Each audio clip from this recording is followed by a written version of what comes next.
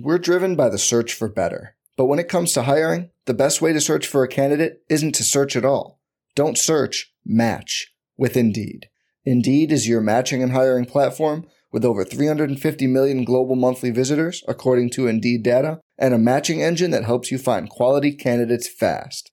Leveraging over 140 million qualifications and preferences every day, Indeed's matching engine is constantly learning from your preferences. Join more than 3.5 million businesses worldwide that use Indeed to hire great talent fast. And listeners of this show will get a $75 sponsored job credit to get your jobs more visibility at Indeed.com/Blue Wire. Just go to Indeed.com/Blue Wire right now and support our show by saying you heard about Indeed on this podcast. Indeed.com/Blue Wire. Terms and conditions apply. Need to hire? You need Indeed. Today's episode is brought to you by Cars.com. With over 2 million vehicles and 50,000 more added every day, Cars.com will match you with the perfect car for you, your budget, your life, your style. And if you're ready to say goodbye to your current car, Cars.com will get you an instant offer to cash it in. Just start by entering your license plate and get matched with a local dealer who will write you the check.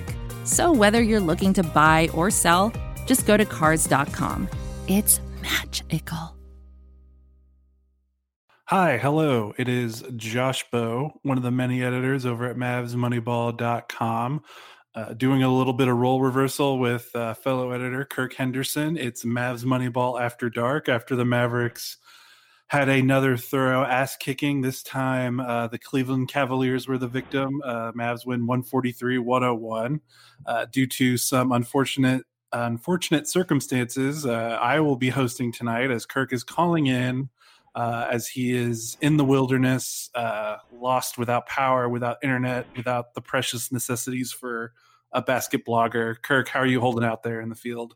I'm good. I'm literally in a field because of the nature of podcasting is loud. I went outside and took a call with Josh after having followed the game on my phone. That's wonderful. So you've got a lot of expert level insights, and I expect premium 100% podcasting effort tonight.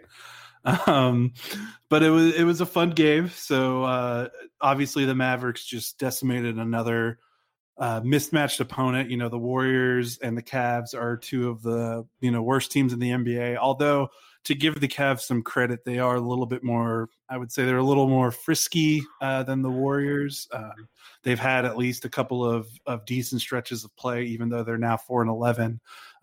Just certainly more than what the Warriors threw out the other night with their 8-man roster for the most part, with no Steph and no Draymond. But tonight it was kind of the same story. The Mavericks just got off to a great start behind some fantastic Luka shots, some fantastic Luka passes, role players stepping up and hitting their shots.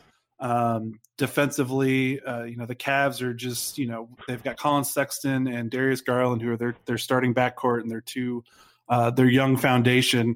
And, those guys can be hit or miss. Garland was actually pretty good tonight, but Sexton wasn't great. 4-12, 0-3 from three-point line. And Kevin Love, their best player, only 2 of 8 from the field. So if Love isn't going, it's really hard for Cleveland to manufacture a lot of offense. And I think Dallas did a really good job getting out to him, especially, Kristaps, Maxey, and even Dwight to a degree. I think they did, that trio did a collective job against Kevin Love that kind of helped shut the door of any chance of Cleveland making this a competitive game. And then, like we said, on the other end, it's just more Luka brilliance, more role players making their shots. And this is kind of, when the Mavericks role players hit threes, this is what they're capable of.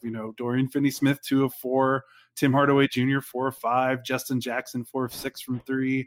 That was the biggest question mark going into the season, was how were the Mavericks going to get points outside of Luka and KP?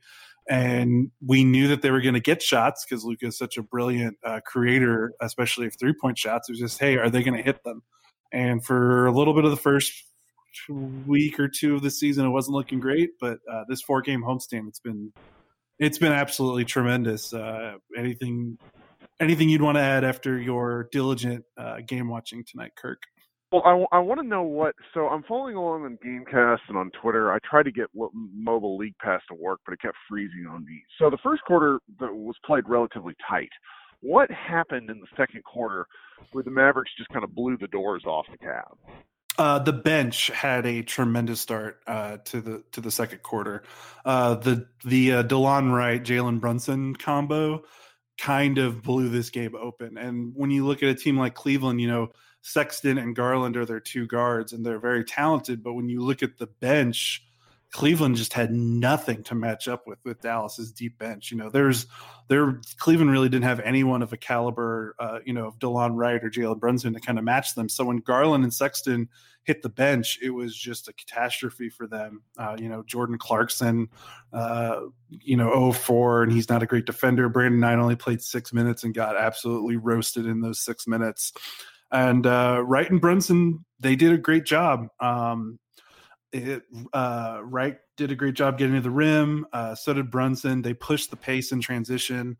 When they didn't get a immediate transition opportunity, they used the secondary break to kind of keep Cleveland on their heels. And they really didn't let off. It's very easy for when you're playing a team like this to get a little complacent. But Brunson and Wright did not let the team do that.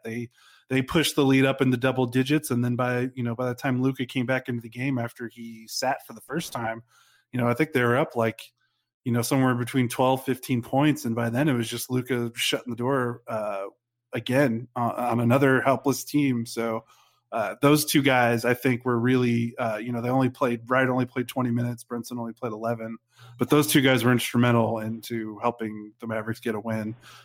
And I can't say enough about how good Justin Jackson was in 23 minutes, 19 points. And yeah, he was 4-6 from three, and he hit a couple in garbage time, but he hit some good ones in the first half when the Mavericks needed it. I saw the one of my 10-second clips that I actually got to work on League Pass was Justin Jackson hitting a three at the end of the first quarter. Yeah, he was great. Missed still, I think in the first half, I think he missed a couple of closer ones toward the rim, which has kind of been a bugaboo for him. But he made a couple in the fourth quarter in garbage time, so it was good. But yeah, with no Seth Curry, this is 2 games now without Seth Curry, and 2 games where the Mavericks have won by 40 plus each time. So I am very scared because it seems like RIP, the dream of Seth Curry starting. I know Rick said the other day that Seth isn't, a player's not going to lose their job to injury or illness, which is what Seth has. But Tim Hardaway Jr. has been phenomenal starting 18 minutes, 16 points, 4 or 5 from 3 tonight. Had a great game from 3 against Golden State. I don't know what to say. I got one more thing I want to ask you. So, yeah. One of the interesting things, if you're ever on the road, following people on Twitter is really a lot of fun. I end up, even before going to bed, I'll just lie in bed and scroll my timeline just to see what other people are thinking about NBA games. So watching the Mavs, or really not watching the Mavs, through Twitter was a lot of fun. And one of the things you said about Kristaps Porzingis' third quarter, I found really interesting. Could you expound on that? The one about his assisted buckets. Yeah, he went 6-6 from the floor, and I believe all 3 of those shots were assisted. Coming out of the pick and roll, coming off ball, coming off screen. He had a nice 3 in transition. He did not have an ISO or a post up, I believe, in that third quarter. And he just looked so. It was night and day difference between maybe the first quarter and then when he struggled.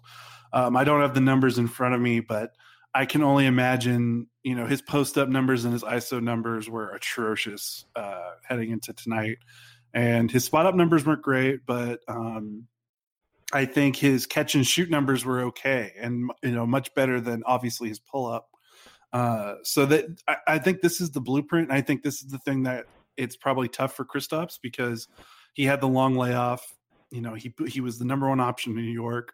Now he's learning a new role. So like I said, after the Golden State game, he's balancing kind of 2 different parts of his basketball life in terms of adjusting to a new role and still having the tendencies from what he was in New York.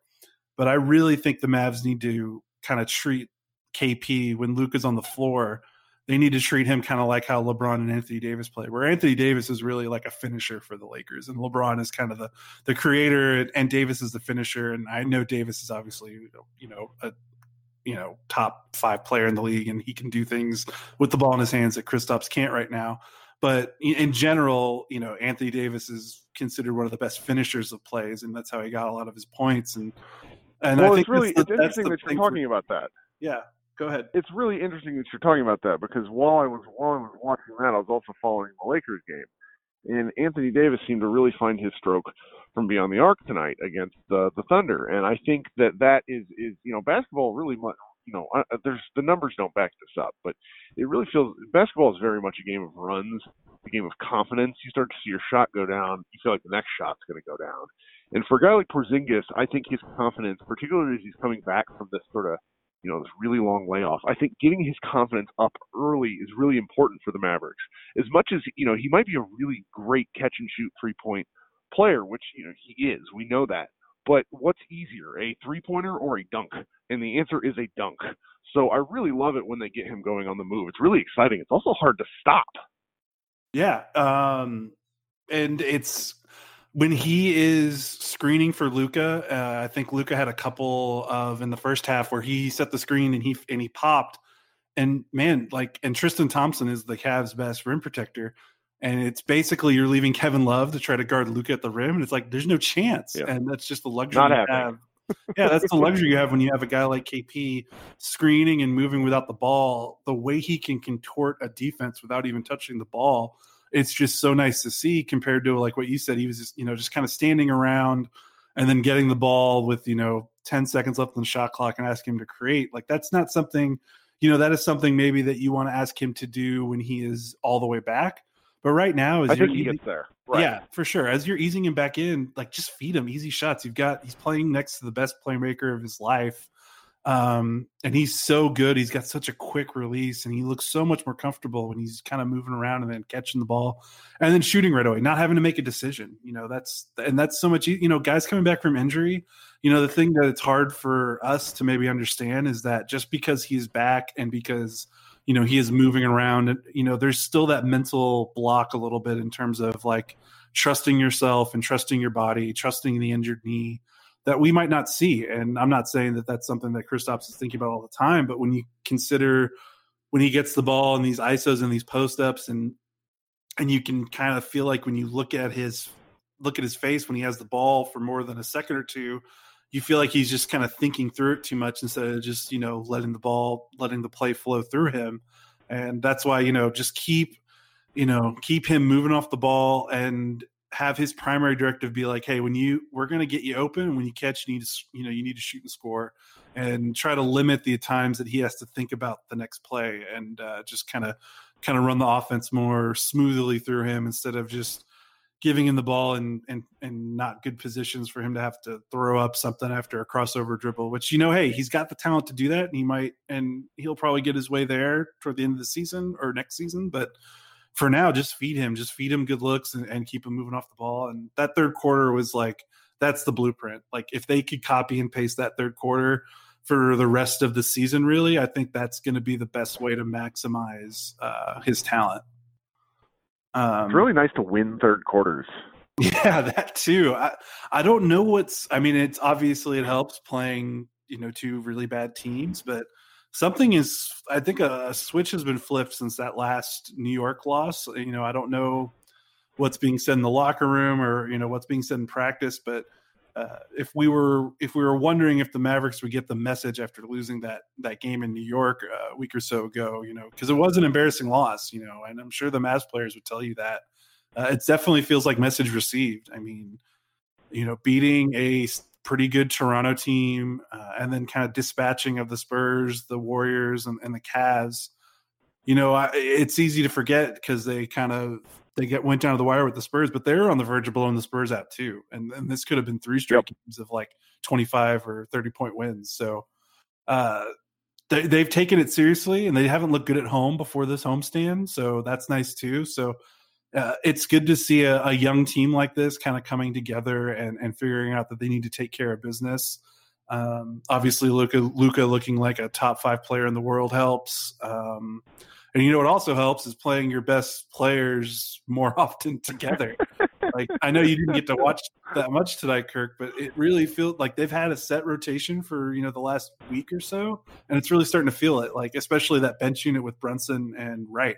Like, I think these guys are starting to kind of gel together because they've been playing these lineups more consistently. Yep. This has been fun. I feel like I actually got to watch the game now. Awesome. Well, that's perfect. Well, I think that's probably about, that's about 15 minutes, and I think that's about it. I don't know if I really have anything else to note. I mean, when you've got these giant wins, it's kind of hard to, there's nothing really to nitpick. I think we got an awful afternoon game on Sunday. I have a Luka column coming tomorrow. I bet you'll write something just because you can't help yourself sometimes. Yeah. It's fun Mavs content season. This has been really fun.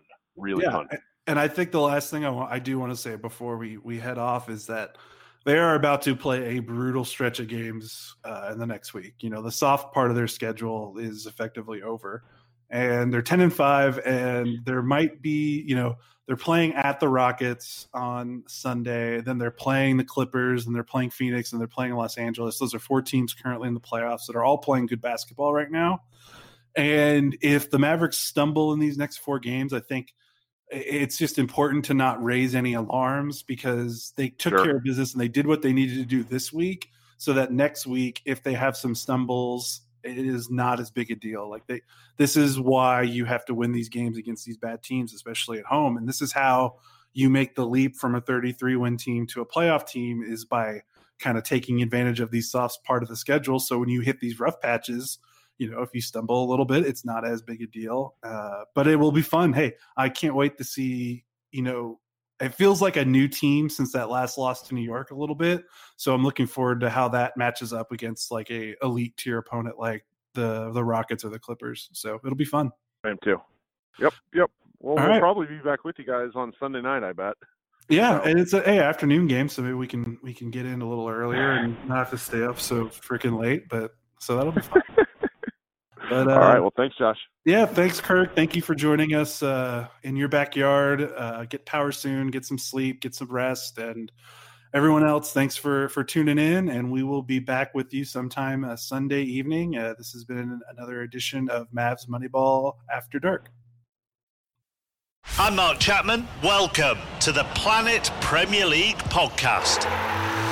Each week, Cesc Fabregas, Nader Manua and myself talk all things Premier League. As a player, you don't have time to talk. No. You don't have time to make a plan. You just need to deal with wave after wave after wave. We watched Coach Carter, and he said, afterwards, the game's just about doing this for your teammates. And I remember looking around halfway through the film and half the squad was asleep. Planet Premier League. Listen wherever you get your podcasts.